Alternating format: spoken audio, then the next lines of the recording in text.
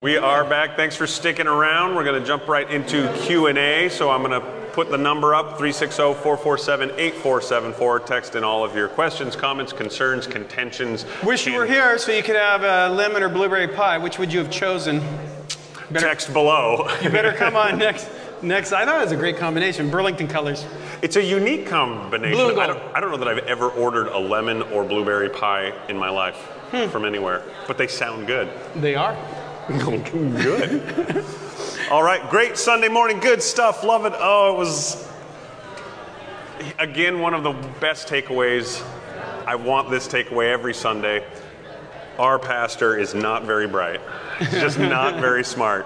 I loved those stories. Those are little parables that are going to stick with me for a long, long time because that is such a great illustration. Both of those have the same ending, which is me praying, thank you, Lord, thank you, Lord, thank you, Lord. It's right. Just seeing my own responding stupidity. To a, it's like, right, a very either one of those could have gone really horrible. Right. The less obvious, it just could have gotten worse and worse. We got a few questions already coming in. I got a bunch of stuff that I like, but let's hear what we have here. And did you need to apologize? You said something about last Sunday. I do need to apologize. I felt so bad because I was like, well, I guess nobody had any questions, but the forwarding mechanism's not working, and so I got a few questions that just never made it to me. So to those people, I'm sorry. You'll never, ever get an answer.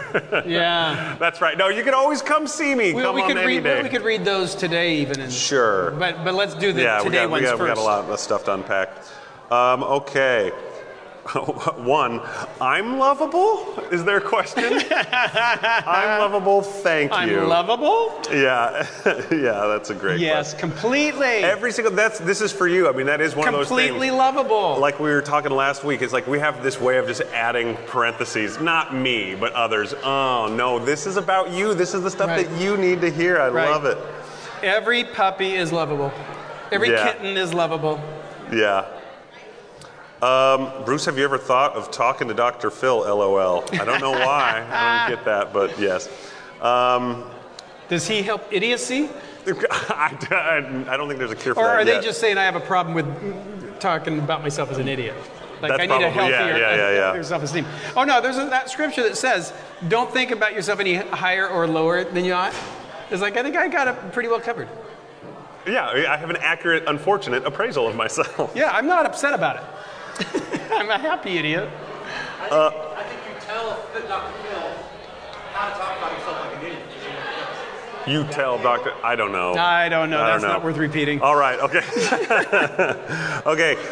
But good try. Somebody said, could you explain Isaiah 59, he who departs from evil, ... Yeah. I had only one rung to go. Now no end in sight. Thanks.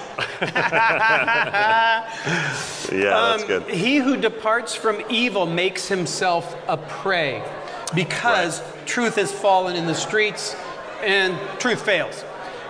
He's setting up, read the entire chapter, he's talking about the rebellious teachers and how they're making spiders' webs for houses, and he's got all kinds of analogies. And they're going to be crushed before the moth or something. Anyway, and you step on, they have eggs, you step on them, they conceive evil, and you step on them, and a snake comes out, and everything's bad. Everything they do is wrong and bad. And so what he's saying is, this is who's teaching in the streets at that time through the prophet.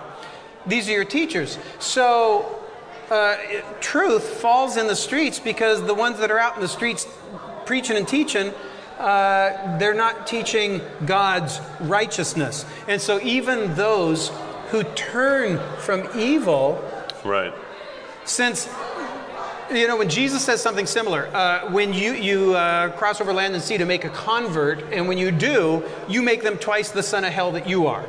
Right. It's that same kind of deal. Isaiah's saying, look, even those turning from evil, they go, oh, and that's what we're supposed to become? Okay. They're like, no! Because truth has failed with those guys, and so it's good that you're turning from evil. Don't think they're the example. You should pursue truth on your own. And so that's those who turn from evil make themselves a prey rather than building themselves up in the Word of God so they can go, hey, you guys are doing that. I'm buying this. Yeah. Oh, that's interesting. Is there no sense then, you think, in any positive spin on being made prey? Because, I mean, just lately, you know, I don't think so. This idea, well, I didn't think so for slave, but you kind of made that. Well, and you I know. think there might be a positive for being broken. Those who fall on him are broken to pieces. Right. And I'm reading it going, but it's all used negative in Isaiah. But in other places, it makes it sound like, you know, I need to be broken. Right. And so I still haven't been able to figure out what if Isaiah, I probably need to weave some more together. Yeah. But the pray thing, at least right there, he is very, in my mind, clearly saying, you're all speaking out of your own heart. Everyone's doing their own thing. So even the people who turn from evil, all they can do is go, well, which lion do I want to devour me? Right. Because they don't know any better. Would you consider perhaps making yourself a prey of one of those false shepherds that feed on their own flock? I think that's what we're he's saying? talking Okay, about. See, and remember, it's very different back than it is now. Right. We read. We have books. Yeah. That wasn't the case. You know, when Jesus talks about the bad shepherds, and he says the Pharisees and all that were against him, he says, you shut the door for those who are trying to enter, and you don't enter yourself.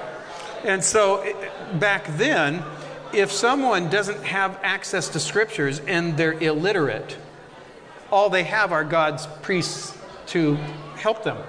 And so when God's priests turn wicked and they just want the money and they're doing their own thing and they're not really being righteous, God really gets mad. Right. Because that was the poor people's only way. That was their only way. And now these people turn from evil and they think they're doing right in God's sight because their priests are telling them, yep, that's what he wants.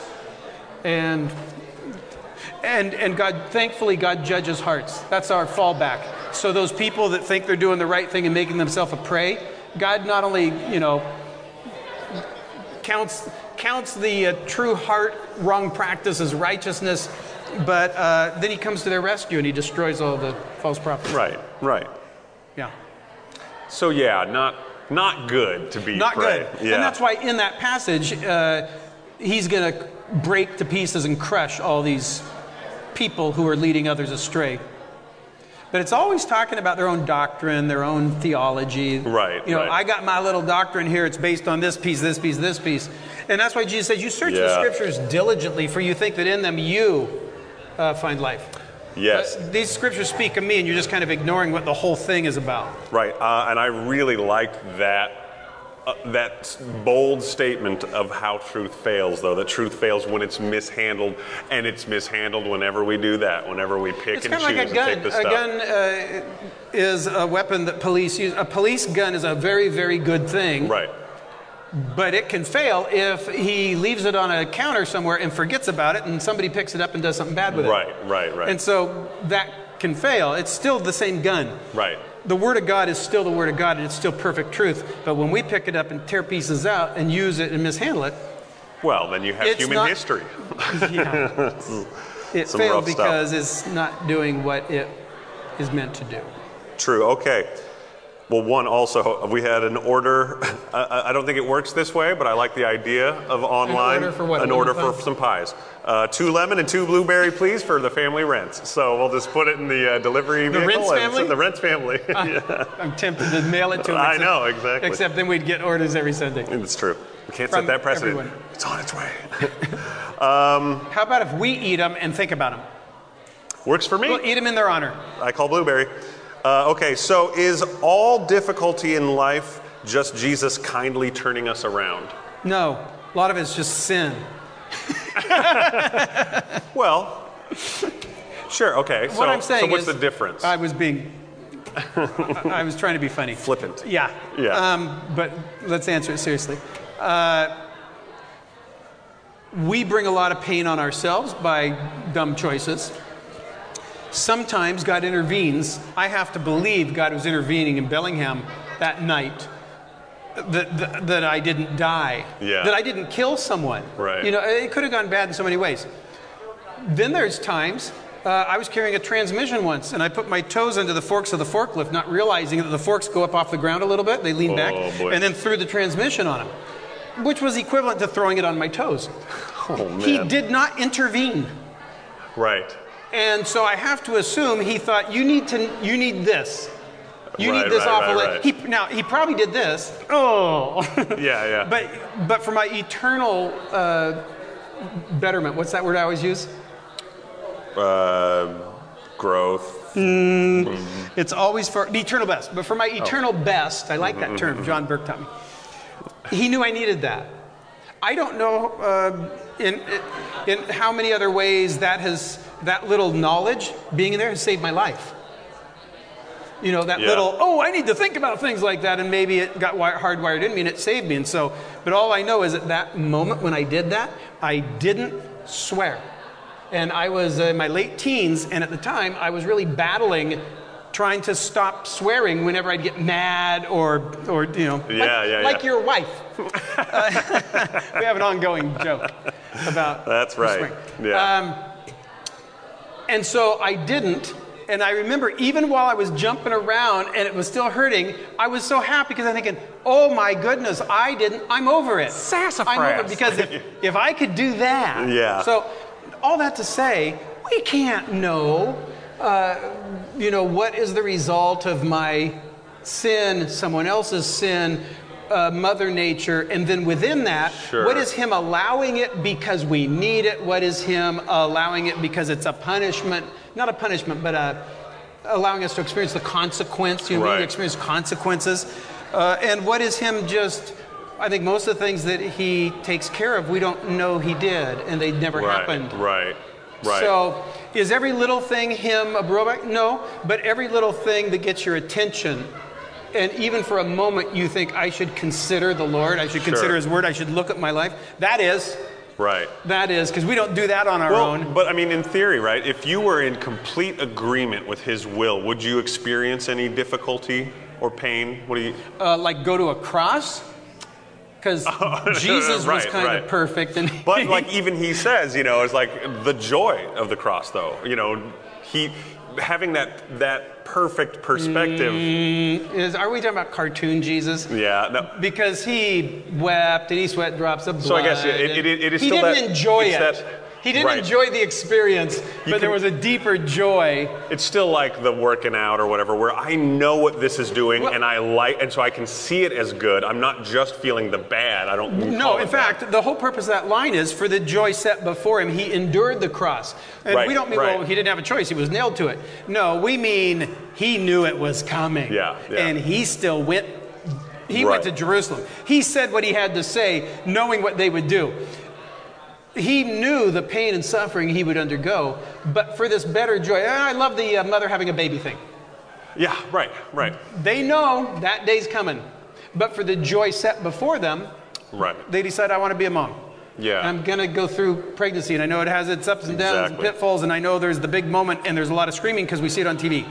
Right. Or like our analogy, our new analogy of watching the movie. You can go watch a terrifying horror movie and be like, what a great... Yeah, I'm having fun. what a great night. Yeah. So, okay, I think that's a very did that answer satisfying that answer.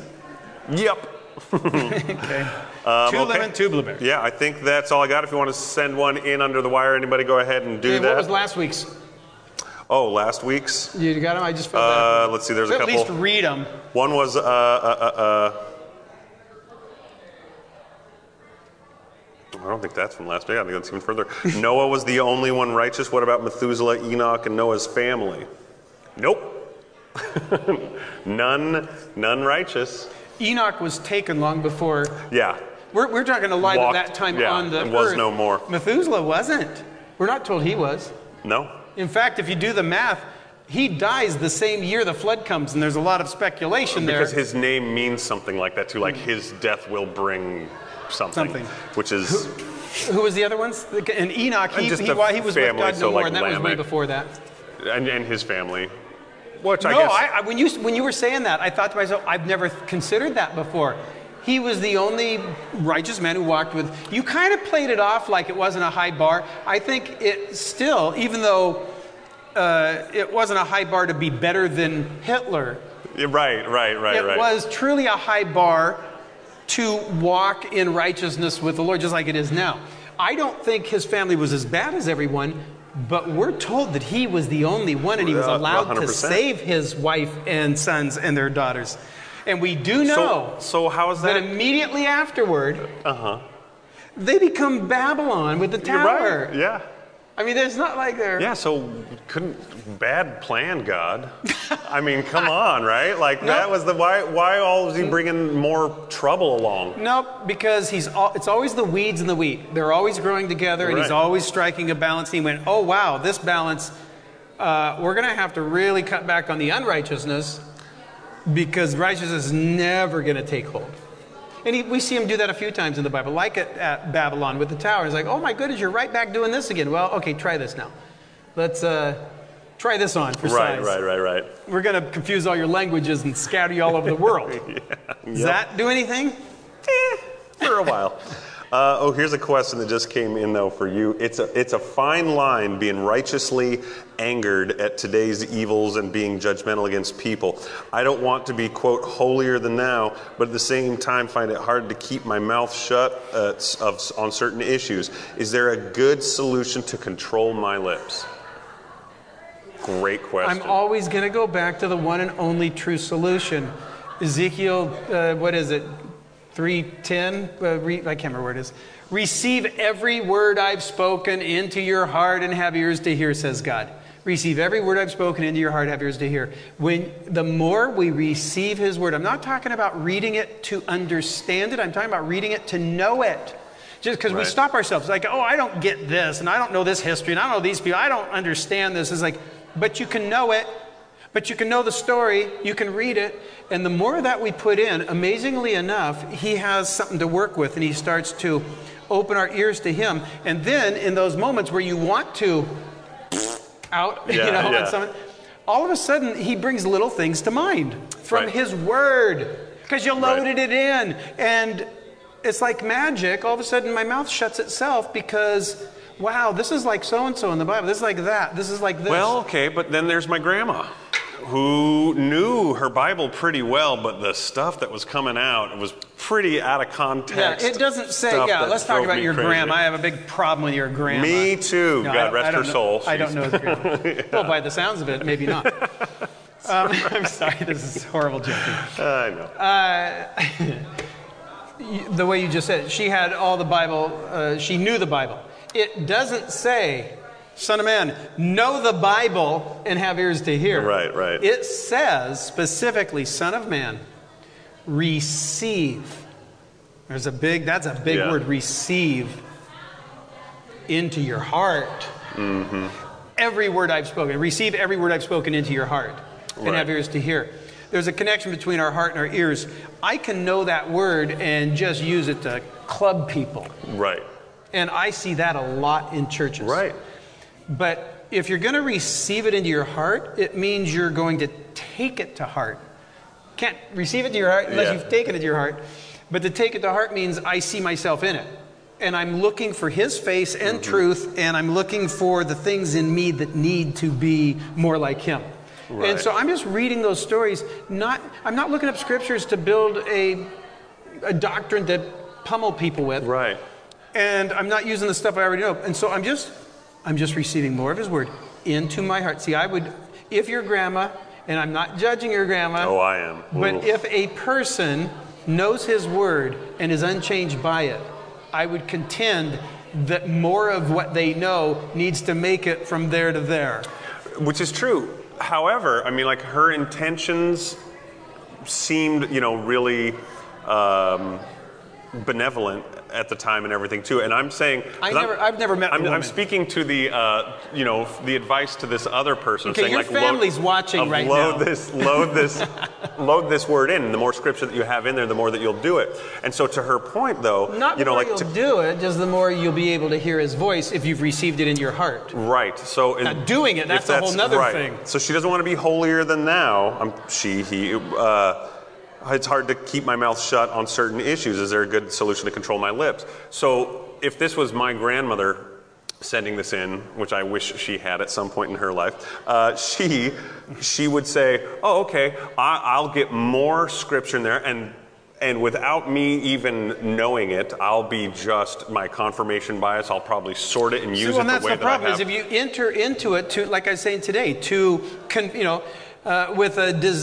confirm a desire or a feeling or an agenda, you're going to find it, because confirmation bias. Right. So, okay, here's my prescription. Dr. Bruce here, for whether male, female, whoever wrote that in that said, what do you do? Here's what you do. Go get on your computer, look up Blue Letter Bible, or what's another good one to search on for Bible scriptures by subject?